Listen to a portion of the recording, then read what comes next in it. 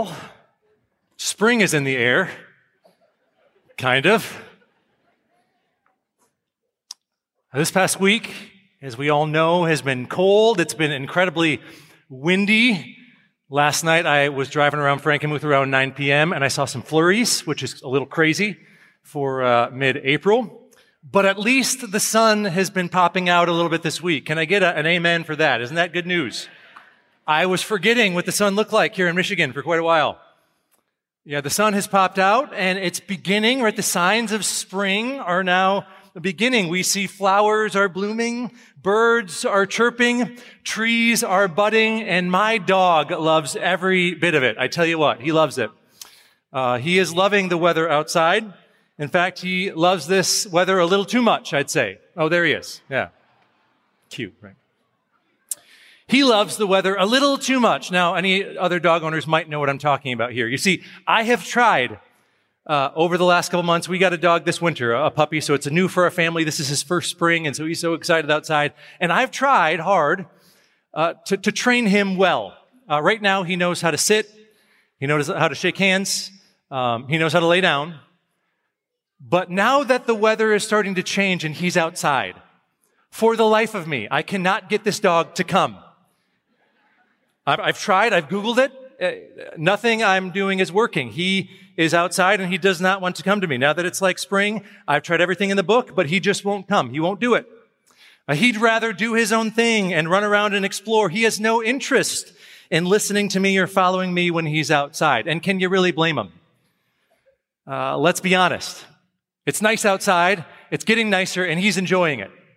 And one of the challenges is I can't chase him either. If anybody's ever tried to chase a dog, they think it's a game, and he's faster than me, and it makes things worse. And so it's been difficult just trying to make sure this dog doesn't run away. It's been a little frustrating. But, as I've thought about this a little bit, I get it. Right? I mean, it makes sense. Can you blame the dog for disobeying me? I can't. Think about it for a moment.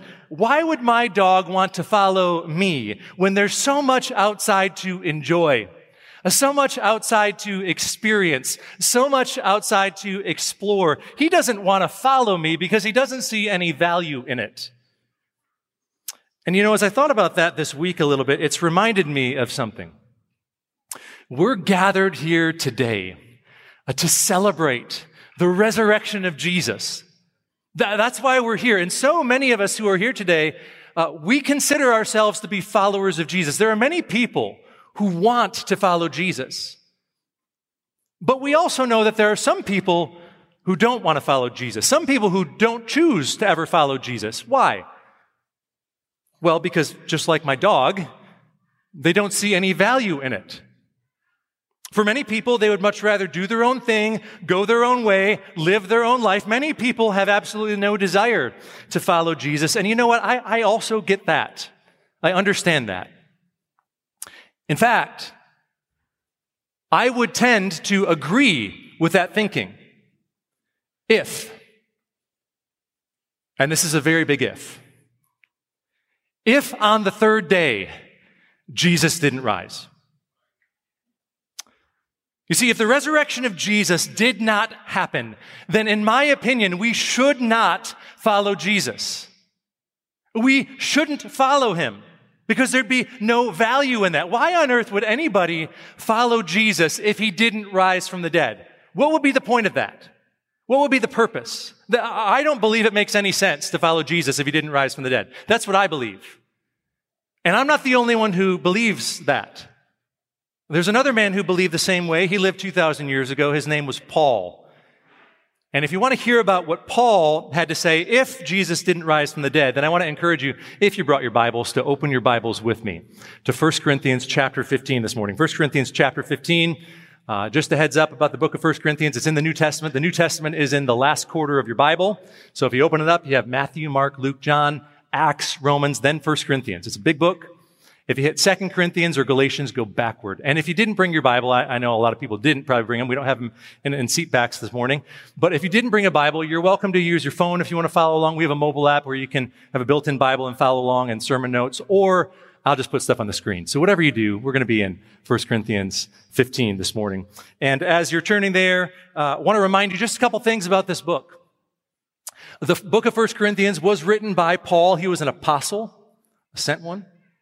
He wrote this book around 52 AD. He wrote it to a church that he helped establish in a city called Corinth. And Paul wrote this letter during his third missionary journey. He had multiple missionary journeys, and on his third journey, he wrote this letter. And picking up in verse 12, Paul lays out for us a very interesting scenario. He lays it out for the Corinthian church. Paul talks about what would happen if Jesus didn't rise.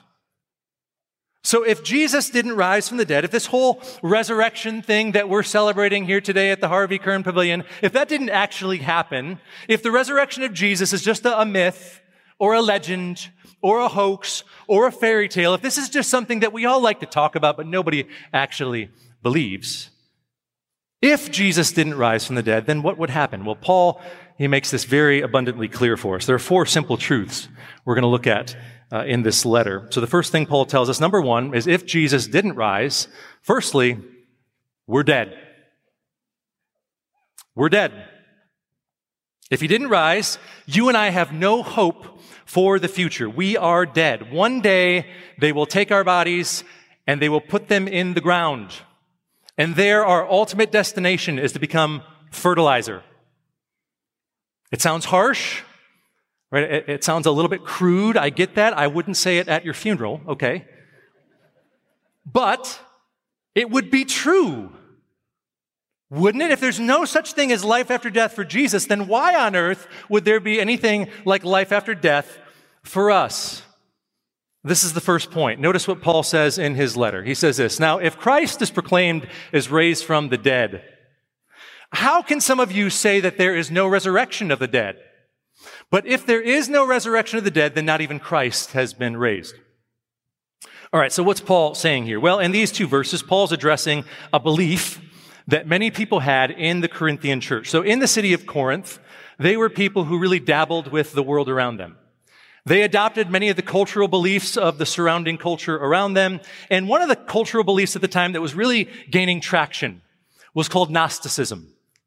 Now, Gnosticism is an ancient belief, and one of the primary tenets of a Gnostic belief is this idea that the material world, the physical world, that this is something that's inherently evil. And so the Jewish people who had a belief for centuries that one day God would raise the dead, that notion, that idea was something that the Gnostics rejected. And apparently, it's something that many of the people in Corinth rejected too. Now, they did believe that Jesus rose from the dead. They embraced that. But they didn't believe that anyone else would rise from the dead. And so Paul tells them this. He says, hey, the resurrection of Jesus and the future resurrection of all God's people, these 2 things are linked together.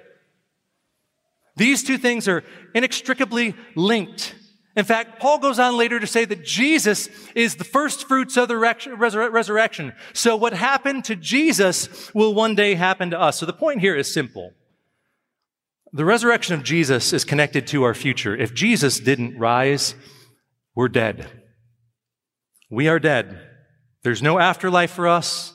There's no hope for our future. There's nothing that we can look forward to except a cold and lonely grave. Well, happy Easter, kids, right? You depressed yet? It's depressing, but it's true. It's true. If he didn't rise, we're all dead. But it doesn't end there. Paul continues. He says, not only if Jesus didn't rise are we dead, but secondly, we're dumb. This is what Paul says essentially. Notice what he writes. He says, and if Christ has not been raised, then our preaching is in vain and your faith is in vain. Now, the word vain that Paul uses here is a Greek word kenos. It's a word that simply means empty or hollow or without any substance or void. So what Paul is saying here is really simple. It's really clear. If Jesus didn't rise, then everything the church believes and teaches, it is completely nothing. It means nothing. It's worthless. It's useless. It's pointless. Practically speaking, if Jesus didn't rise, everything we're doing right now is dumb. It really is. It's void. It's vain. This is a giant waste of our time if Jesus didn't rise. Everything I'm preaching means nothing. Everything you believe is silly if Jesus didn't rise. We might as well find something else to do with our time. You know, Christians spend a lot of time on Sunday mornings being together. And if Jesus didn't rise, none of that would really make any sense. We might as well find something better to do together on Sunday mornings. We can have new hobbies. We can start weaving baskets or something, collecting stamps. Something, anything would be better than what we're doing here if Jesus didn't rise, because this would all be one big joke. And so Paul is very clear. If Jesus didn't rise, first of all, we're dead. Secondly, we're dumb. But thirdly, Paul makes another point. Not only that, he goes a little further. He says, thirdly, we are deceitful. We're deceitful. Notice what he says, picking up in verse 15. He says, we are even found to be misrepresenting God because we testified about God that he raised Christ, whom he did not raise, if it is true that the dead are not raised.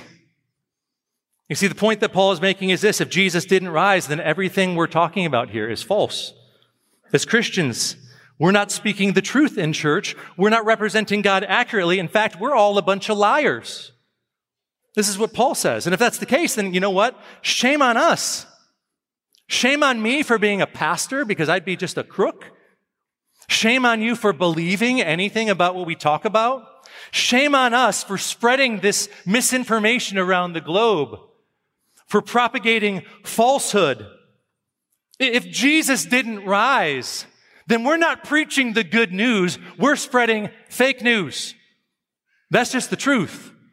As Trump would say, we're like the mainstream media. We're CNN, okay? So I knew that a few of you would like the Trump comment. Most of you maybe did. I don't know. Maybe not a good choice on Easter Sunday, either way. But this is fake news if Jesus didn't rise, right?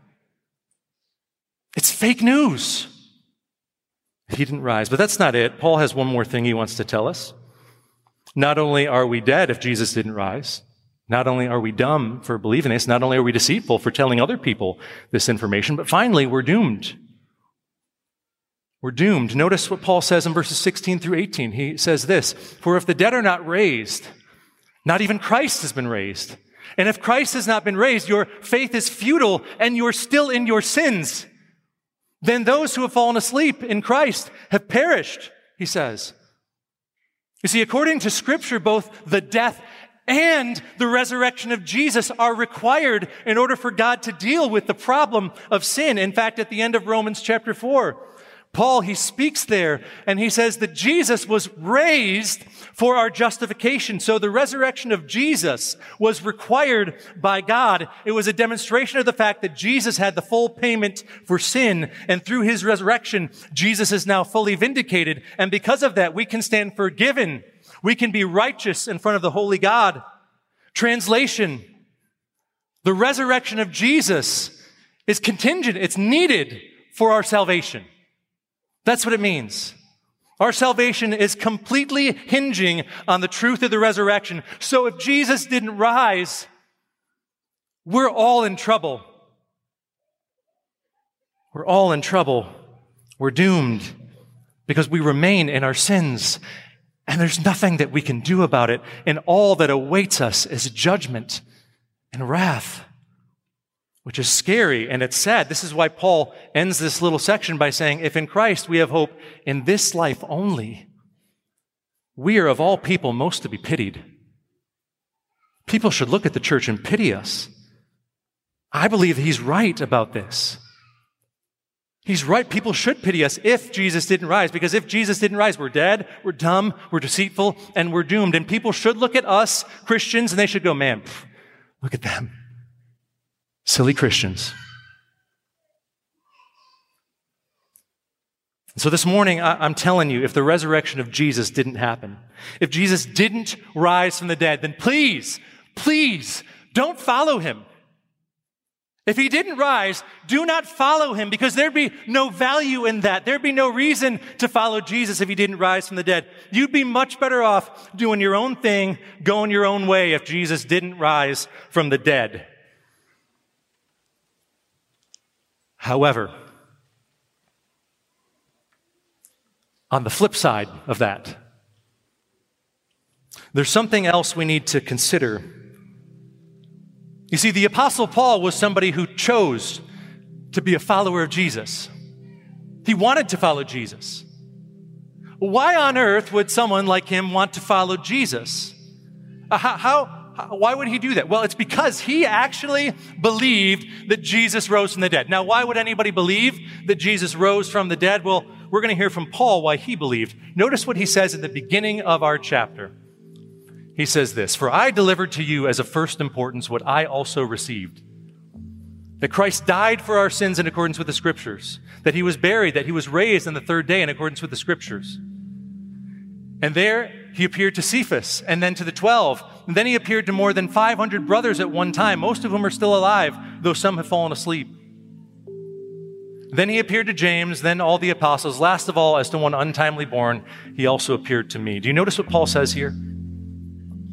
Paul didn't think that the resurrection of Jesus was a myth or a legend or a hoax or a fairy tale. This is not the same thing as leprechauns and unicorns. Paul believed it was true. Paul believed it actually happened. It was real. Why? Because there were so many eyewitnesses. So many people saw the resurrection.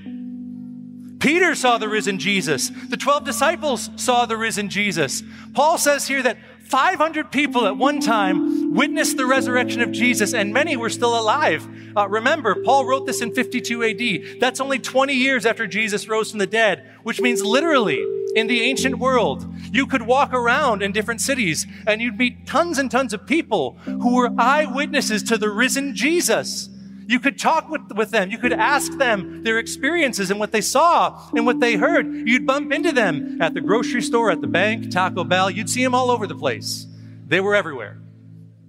And Paul goes on to say James was a witness. He says the apostles were all witnesses. And then he says, and even I myself, I was a witness to the risen Jesus. I saw it with my own two eyes. You see, the resurrection of Jesus was embraced by the early church because it actually happened. It actually happened. People were there. They saw it. They experienced it. They were so convinced, in fact, that the church went out from there and they gave their very life for the cause of Christ. They were willing to die for the sake of Jesus because they witnessed a man who was dead and then came back to life. The resurrection of Jesus is the reason why the church exists today, because it happened 2,000 years ago. And so this morning, you need to ask yourself a question, an important question. Did Jesus rise from the dead or not? Did he rise or not? Because if he didn't rise, by all means, please don't follow him. If he didn't rise, please don't follow him. But if he did rise, if Jesus did rise from the dead, then it's a no-brainer. It's a no-brainer. If he rose from the dead, then follow him. What other choice do you have? What other option is there? If Jesus is who he says he is worthy of being followed. You gotta follow him. You gotta worship him. You gotta trust him. You gotta give your allegiance to him. If he is who he says he is and he rose from the grave, what other option is there? He deserves all the praise in the universe. We have a conviction here at Frankenmuth Bible Church that everyone ought to worship Jesus. We know that not everyone does. We know that there are some people who will go through their life at an arm's distance and reject him. But we believe that everyone should worship him. Everyone should praise him. Why? Because he rose from the dead. He deserves all the praise in the universe. And we're not the only ones who think that. Psalm 148, the psalmist says the same thing. He says, praise the Lord. Praise the Lord from the heavens. Praise him in the heights. Praise him, all his angels. Praise him, all his hosts. Praise him, sun and moon. Praise him, all you shining stars. Praise him, you waters above the heavens and highest heavens. Let them praise the name of the Lord, for he commanded and they were created, and he established them forever and ever. He gave a decree and it shall not pass away. Praise the Lord, all the earth, you great sea creatures and all deeps, fire and hail, snow and mist, stormy wind, fulfilling his word, mountains and all hills, fruit trees and all cedars, beasts and all livestock, creeping things and flying birds, kings of the earth and all peoples, princes and all rulers of the earth, young men and maidens together, old men and children. Let them praise the name of the Lord, for his name alone is exalted. His majesty is above earth and heaven. He has raised up a horn for his people, praise for all his saints.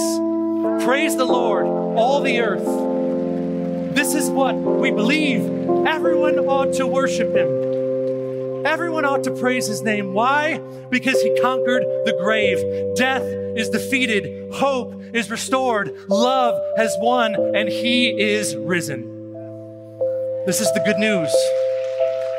This is the truth. This is why we gather, not only on this Resurrection Sunday, but every Sunday. It's because of the resurrection of Jesus. And so I just got to say this morning, if you are far from God, if you came here because you had someone invite you and you felt obligated, or you came because, it's the time to do it, you got to show up to Easter, but this stuff, you don't believe this garbage.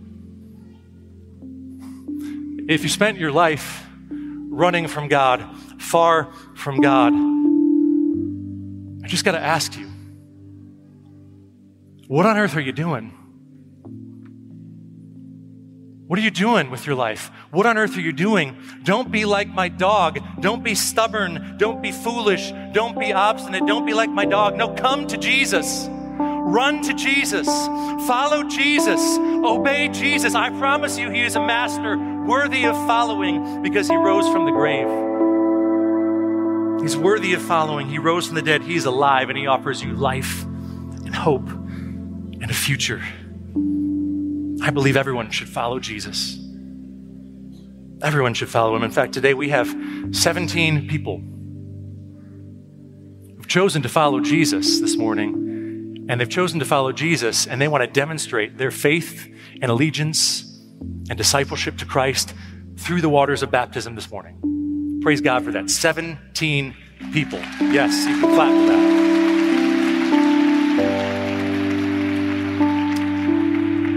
that. They want to get baptized in these waters. Why? Because it's a picture of death, burial, and resurrection. New life, that Jesus conquered the grave, and that so will we. This is the hope of all believers.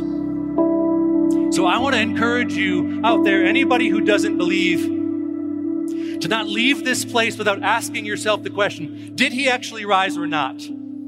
Because if he didn't rise, again, by all means, please don't follow him. But if it's true, if it's actually true, if Jesus really conquered the grave and all those hundreds of witnesses were there and saw it, and this is why the church advanced, if it actually happened, then you have no choice. You got to follow him. You got to run to him. You've got to come to Jesus.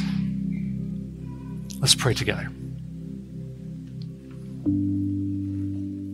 Lord, we are so thankful for this morning. We're so thankful, not because we've got a ton of people here and cool lights and good coffee and donuts. That stuff is not what this is all about.